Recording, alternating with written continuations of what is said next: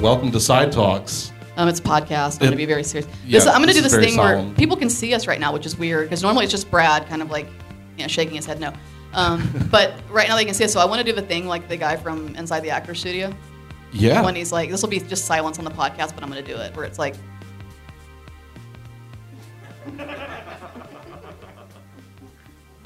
It's an audio medium. Is it making you uncomfortable? Casey's leaving. I see why. This is the intro. You want to do a podcast? Is this still the intro? We should do the podcast.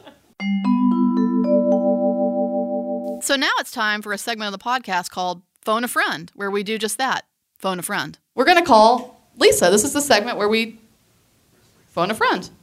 We'll see if she answers.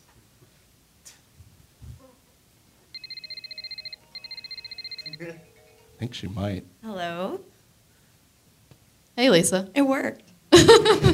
It's Rachel and Corey. Oh How are my you? gosh. Hey, I'm great. So, you know what we do. We usually call you and see what you're watching. So let us Okay. know. What are you watching? All right. Well, as per usual, I never saw this in its prime. Your wife's in it. Nikki Ooh. K. Yes, Nikki K. I should apologize really quickly, too, because my girlfriend's in the room. I mean, I'm getting like a little, I'm like, it's a little, like, but you have to understand, me and Nicole Kidman go way back. Way back. So I'm getting a head shake. Anyway, I'm sorry, Lisa. This is your time, not mine. Okay. Stepford Wives, Oh, God. 2004 edition. I'm so sorry. I missed it. I was in college. I just You were- wasn't. you were better off having I missed it. wasn't. Okay. First of all, the intro is great. The intro is one of the best. I mean, if you remember it, it's just like I archival don't. footage of like 50s housewives making perfect things. So it's really cool intro. And I was like, this is off to a really good start. But it only goes downhill from there, you know? But, I mean, okay. First of all, Glenn Close. Wow. I had no idea. Nobody likes Glenn Close. Okay. So This is a tough crowd. it's a tough crowd with It Glenn is Close. really tough. I think my mom had your back. Oh, thank you, Kay. So, okay, well, it really first starts off with, Nikki is a big ad exec type at a big network, and reality TV has really hit big, which is, early 2000s. It made a lot of sense. And then this bro shows up, and he's mad because on one of the reality TV shows, his wife left him. So he comes vengeance-wise and tries to kill her. And now she's had a whole, and then I hope I'm not spoiling this. I wouldn't worry trust about me, it. you're not. Trust me when I tell you you're not. And then, the network fires her, which, I don't know if anyone, again, has even, remembers the scene, but there's this scene where Nicole Kidman, as Joanna, gets fired, and she goes through every single emotion that an actress can, and she has this short, dark brown sort of bob, and it's very 04, and she's just perfect. So if you don't watch that movie, go to about the, 9-minute mark and watch Nicole Kidman. Can you vouch for me, Tone? Totally true. It's totally true. Every emotion. And then she screams, and then she goes in the elevator, or she goes in the elevator and then screams. Anyway, it's just pure, beautiful Nicole Kidman. So guess who she's married to in the movie? You Matthew don't have to guess, Broderick. because Matthew Broderick. Which, He's a murderer, guys. what, in the movie or in reality? No, in real life. Yeah. I hadn't taken a deep dive on Matthew Broderick's Wikipedia in a while, and I had forgotten about the whole, Tony's like, well, remember he's a murderer, and I was like, oh my God. So, it was vehicular manslaughter, so it's not like he went out with a knife. He's, not, gonna get you, but I don't know. And it was the 80s, and he was in his 20s, not that excuses it, but I'm just saying it was a long time ago. But it's just crazy when you see him up there. You're like, he murdered somebody. But, Isn't this what broke him and Jennifer Grey up? oh my gosh, was it? Oh, I she think was it with was him. the- She was with Yeah. him. Yeah, I I think she was actually like, I do can't think handle that's your true. Caused a lot of romantic relationship trauma. Right, they were on vacation. It's hard to experiencing recover that. Weren't from they in that. London or England or Ireland or somewhere Yeah. in Yeah. there? Vehicular manslaughter is a hard one to come back from on vacation. Was it because he was driving on the wrong side of the road? I don't That's know. a great question. We need to look into We this should more. look further into it. Okay, so anyway, Matthew Broderick shows up. But honestly, the cast keeps going. Like I said, Glenn Close, couldn't believe her. She was fantastic. We've got Bette Midler, who she always seems to show up in all the movies from the 90s and 2000s. I didn't realize she was in so many movies until she is in all the movies. John Lovitz. Yes, thank you. We have a John Lovitz fan. One. Okay, and there was some other stuff. Okay, I noted there was a Zoloft, a Xanax, and a Prozac reference. All three got referenced. Because, of course, they did, Stepford Wives. And there was also an AOL burn about, how slow it is. Yeah. Which that ages well. And then, some of the things. So, again, spoiler alerts, but the wives are robots.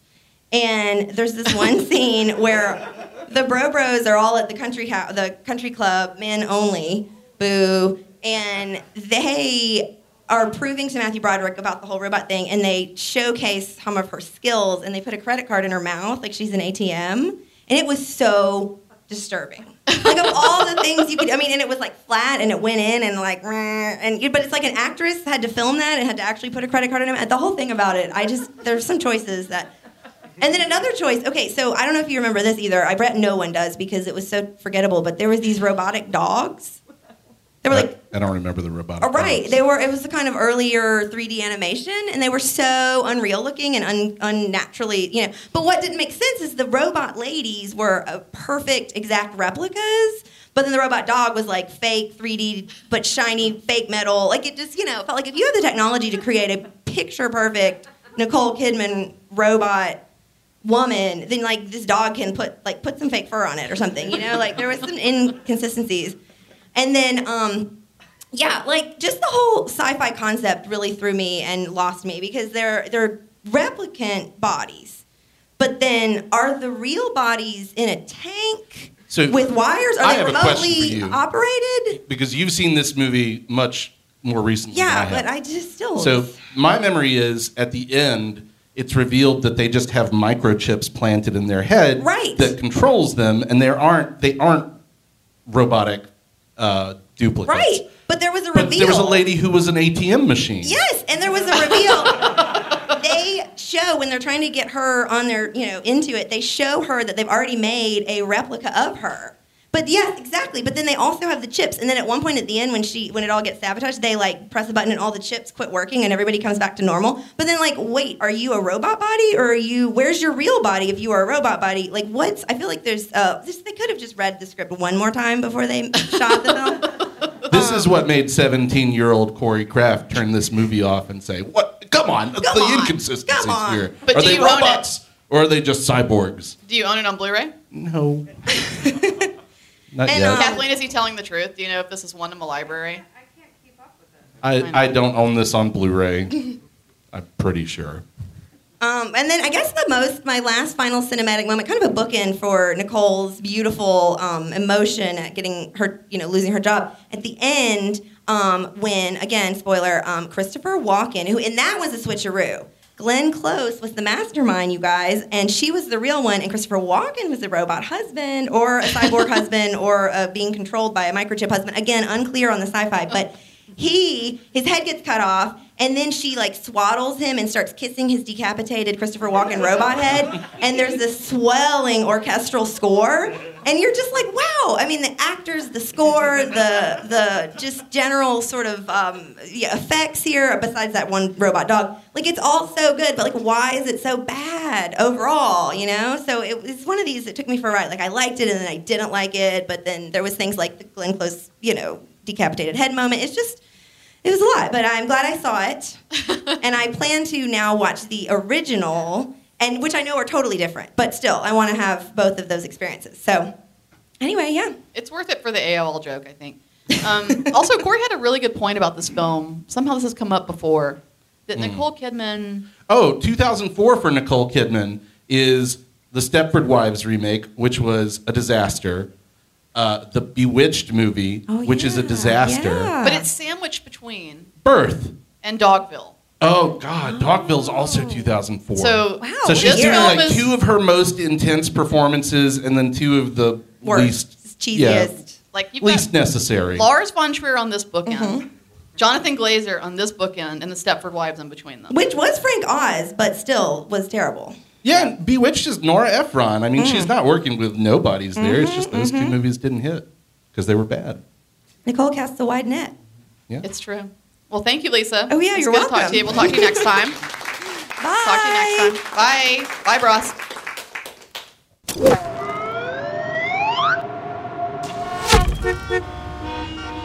It's time for Pick a City. Oh, my God. So talk for a second. Just talk for a second. Here it is. Okay, never mind. You don't have to say anything.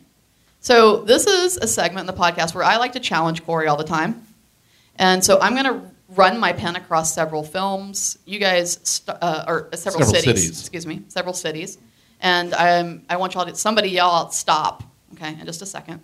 and I'm going to stop on one of his cities, and then Corey is going to try to come up with a film that either takes place or was shot in that city. And I'm not too good at this. This one, he's not as good as this as he is with What's the Shit, but you're still pretty good with it. So we're going to see. And by the way, part of why you're not good with it is we've gotten down to the bottom of the barrel of cities. Like, no offense to anybody if they're from one of these cities, but like it's gotten dire. Yeah. So I'm running the pen across. Somebody yell stop at some point. Stop. Oklahoma City. Well, I saw a documentary about the Oklahoma City bombing. Does that count?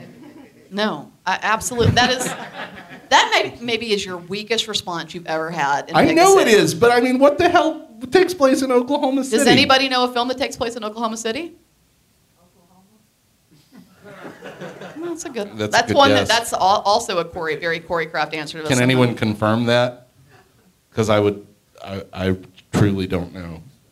So you're throwing in the towel on this one. I thought my documentary response, honestly, was pretty valid, but okay. I mean, we're going to not does anybody count that. agree that he can say, I watched a documentary? It wasn't even a name of a documentary. It certainly is the name of a documentary. The documentary's called Oklahoma City. So wow. Oklahoma City bombing. When they interviewed anybody from the Oklahoma City bombing, they had a crew there interviewing at their house. Okay, so you think it's fair. You think this is a fair... All right. We're gonna give it. Brad might be vetoing that. I mean, I think it's pretty weak. Anyway, we'll come back with the retractions. With what's filmed in Oklahoma City, like we do, or even movies that take place there. Like last time we recorded, and nobody's heard this episode yet because it comes out next week. I picked El Paso, and was so embarrassed because yes, a portion of No Country for Old Men, like you said, in the booth does take place in El Paso, very memorably. And I couldn't conjure that up, and I'm pretty mad at myself. And I even said it. I even said, I said, no, it wasn't filmed there. No, that's not right. You know, like I do. All right. Well, moving along. This is a great segment. We'll have to come back to Did that such a good great job. segment. Now we're going to pause for a second before we move on to a very special segment with the one and only Charlie Sanders and ask, are there any audience questions for us? Yes. This isn't a question, but I actually worked on the Stepford Wives remake with Brian Kalaski. Oh, man. Oh, wow. Lisa, you just screwed up. So did we, though. Not only that, because at like the cast and film screening, Nikki actually gave me a kiss. So. Can you step outside for a second, please? One of the reasons why it's such a mess, which was also good for me, because there's like a little animated sequence in it that Christopher Walken narrates. And so we did that, right, and we got paid pretty well. And then, like a month before the film previewed, I got a call from the producer, and she was like, yeah, we had some test screenings, and we've had some rewrites. So we can't do a lot of the shooting. Can you redo this in the animation? So I got paid really well. I got paid more to do the revisions in like 2 weeks than I did for the whole thing. So anyhow, it...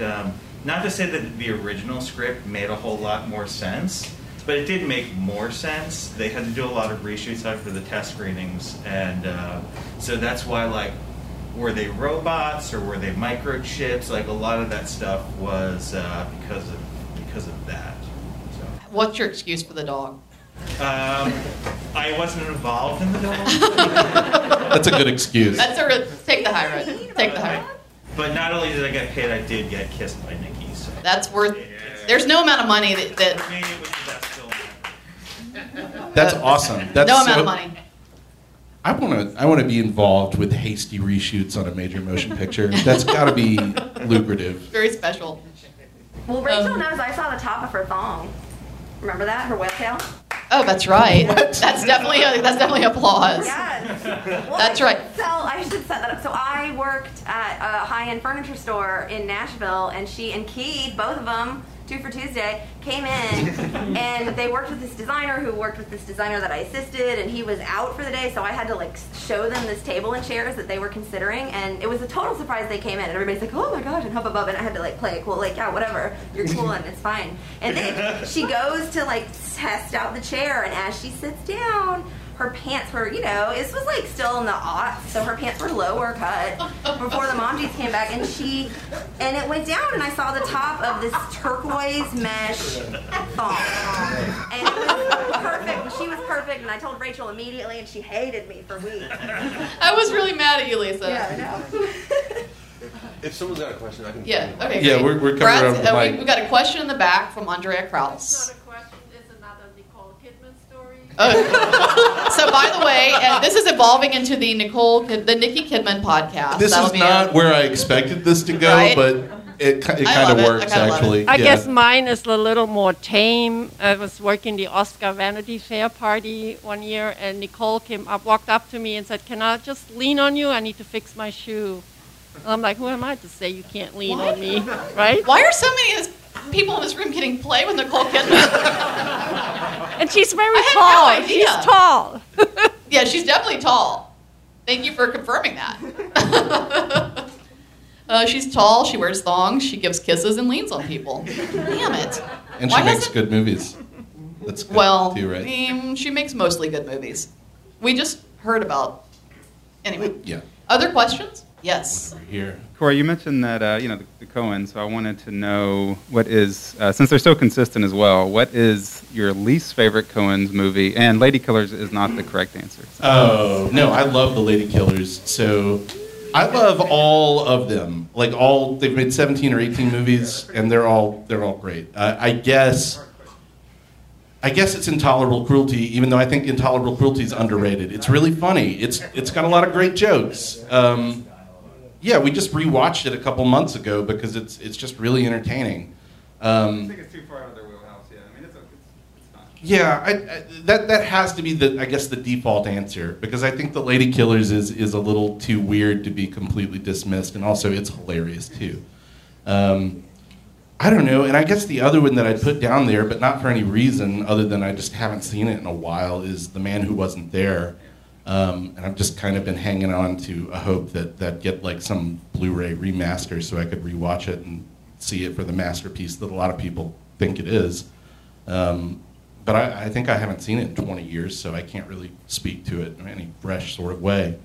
But I love and rewatch virtually everything else they make all the time, as my wife can say. She can confirm.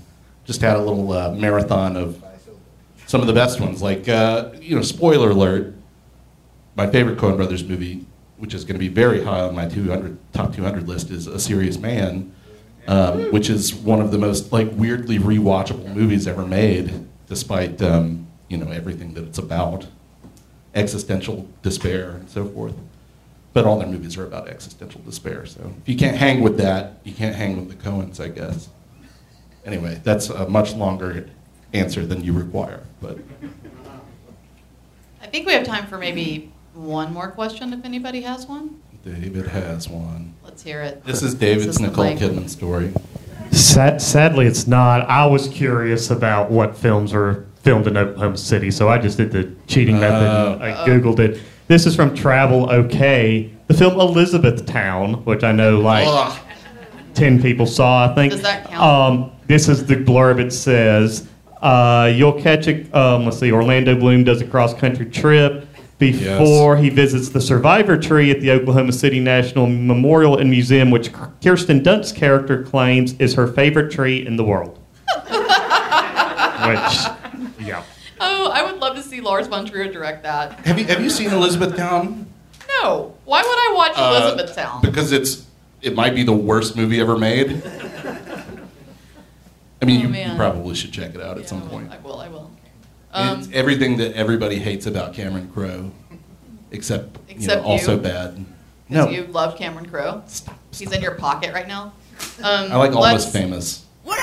And now we'd like to welcome Charlie Brown Sanders III to the studio for his segment, Film History Minute with Charlie Brown. Let's welcome Charlie Sanders to the stage for Film History Minute. Charlie. Thank you. Is it going to be weird if I sit and stare at this screen while I read you all a Film History Minute? No, I'm just kidding. I'm not going to do that. That's just silly. How are y'all doing? How is Side Talks Live? I mean, Sidewalks Live. What is this called? Side Talk. Screen Crush? Okay, sorry.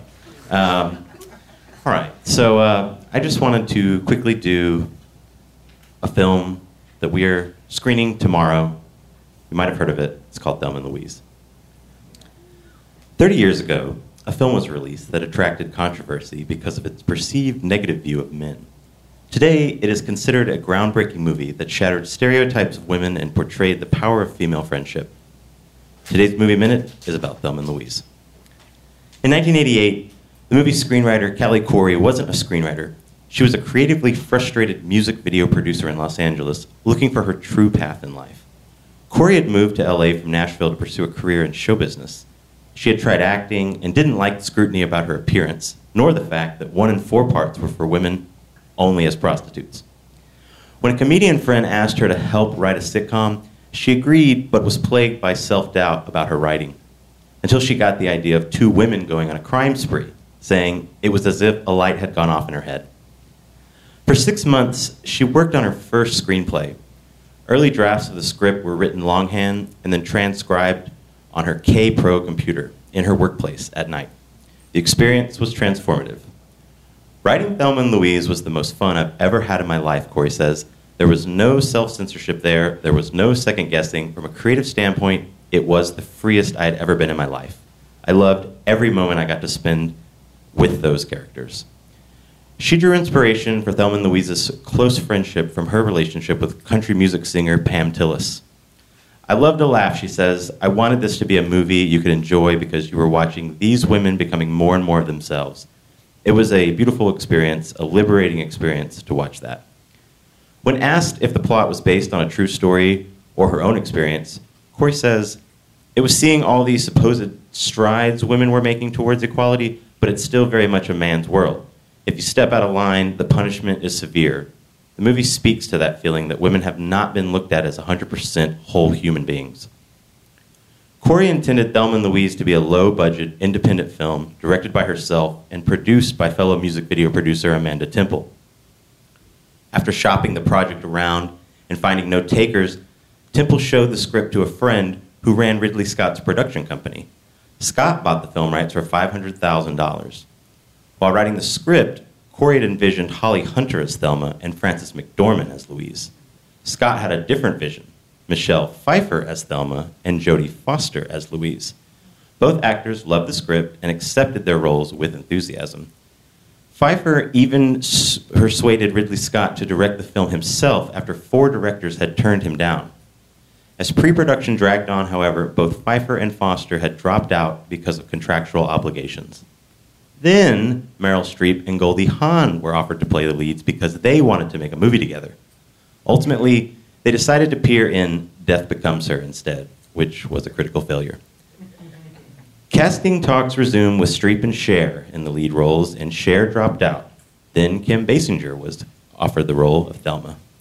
When cameras finally began rolling in June of 1990, however, Geena Davis was Thelma. Davis had been pursuing the role for more than a year. When I read the script, I said, I have to be in this movie. It was so rare to find a script with 2 incredibly well-drawn female characters. The role of Louise went to Susan Sarandon, who founded Revolutionary, to show 2 women having fun on screen. She joked that friends told her she was insane to star in a movie shot in the desert in the heat of the summer for a director who loved to do tons of takes. The role of the charming yet shady cowboy J.D. was another game of musical chairs for the casting department. Billy Baldwin was the first actor cast, but he eventually dropped out. George Clooney auditioned 5 times.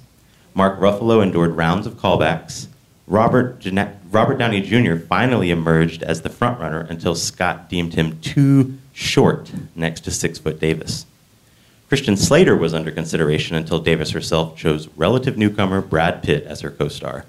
She had spotted him during an early round of auditions and asked Scott to cast him. Perhaps the most memorable scene in Thelma and Louise is the ending. The studio was very resistant to having the story end on such a literal downer and was keen to find an alternative. Scott toyed with the idea of having Louise push Thelma out of the car seconds before it goes over the cliff, but eventually he persuaded the studio to accept the ending that had been written. For her part, Khouri says, to me, the end of the movie was never meant to be a literal drive off a cliff and die moment. It was a way to say that they lived in a world where they didn't believe there was the possibility of justice for them. This was a way of letting them go while staying who they had become. so I never saw it as a suicide. Over the years, people have come up to me to say, "I'm so glad you let them get away," and other people are like, "I can't believe you killed them." To me, they got away. Thelma and Louise was nominated for 6 Oscars, including cinematography, director, film editing, Best Actress nominations for both Sarandon and Davis, and Best Original Screenplay. Silence of the Lambs swept all major awards that year, with first-time screenwriter Callie Corey as the only winner. During her acceptance speech, she held her statue up high and said, "For everyone who wanted to see a happy ending for Thelma and Louise, for me, this is it. Thelma and Louise is screening tomorrow, Sunday, August 29th, 2021, 3:10 at the Dorothy Jemison Day Theater at ASFA." Thanks.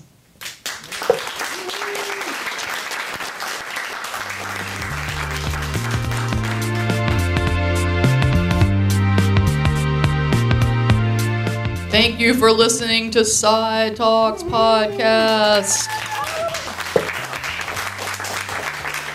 We did it. Only a couple of people are going to get this one. You ready? Okay. We're your own personal cinematic Kip and Henry. No, I don't get that. Kip and Henry? Nope. Scream it out if you know it. Bosom Buddies. Oh. You know what the premise of Bosom Buddies is? Yeah. Tell everyone. Tom Hanks and his buddy are ladies. They dress as ladies. Yeah. That's all. I mean, It that's is the premise, so right? canceled. Yeah, they want to live in an all-women's like condo or something, right? Am I saying this right? And so they have to the whole entire series is based on the antics that come from them having to present as women in this apartment complex. And this Like is a the normal entire premise for a television series show, right? is based on this. And of course, they use that to their advantage to trap women and that kind of thing. Okay, why did you look at me when you said that? Because you love your buddy Tom Hanks, and I'm just, want to... Cool, all right. Thank you for listening to Side Talks Podcast. Thank you to Boutwell Studios. Thank you to all our of you. amazing live audience. Thank you for sitting through all this. I can't believe you did it. And our new sponsor, Revelator. Revelator Coffee, thank you very much. Thanks. Oh, Splash 96, who were Jason Keener. We love you for our music. Yeah. Bye. Boutwell Studios Podcast Division. Your words, our expertise.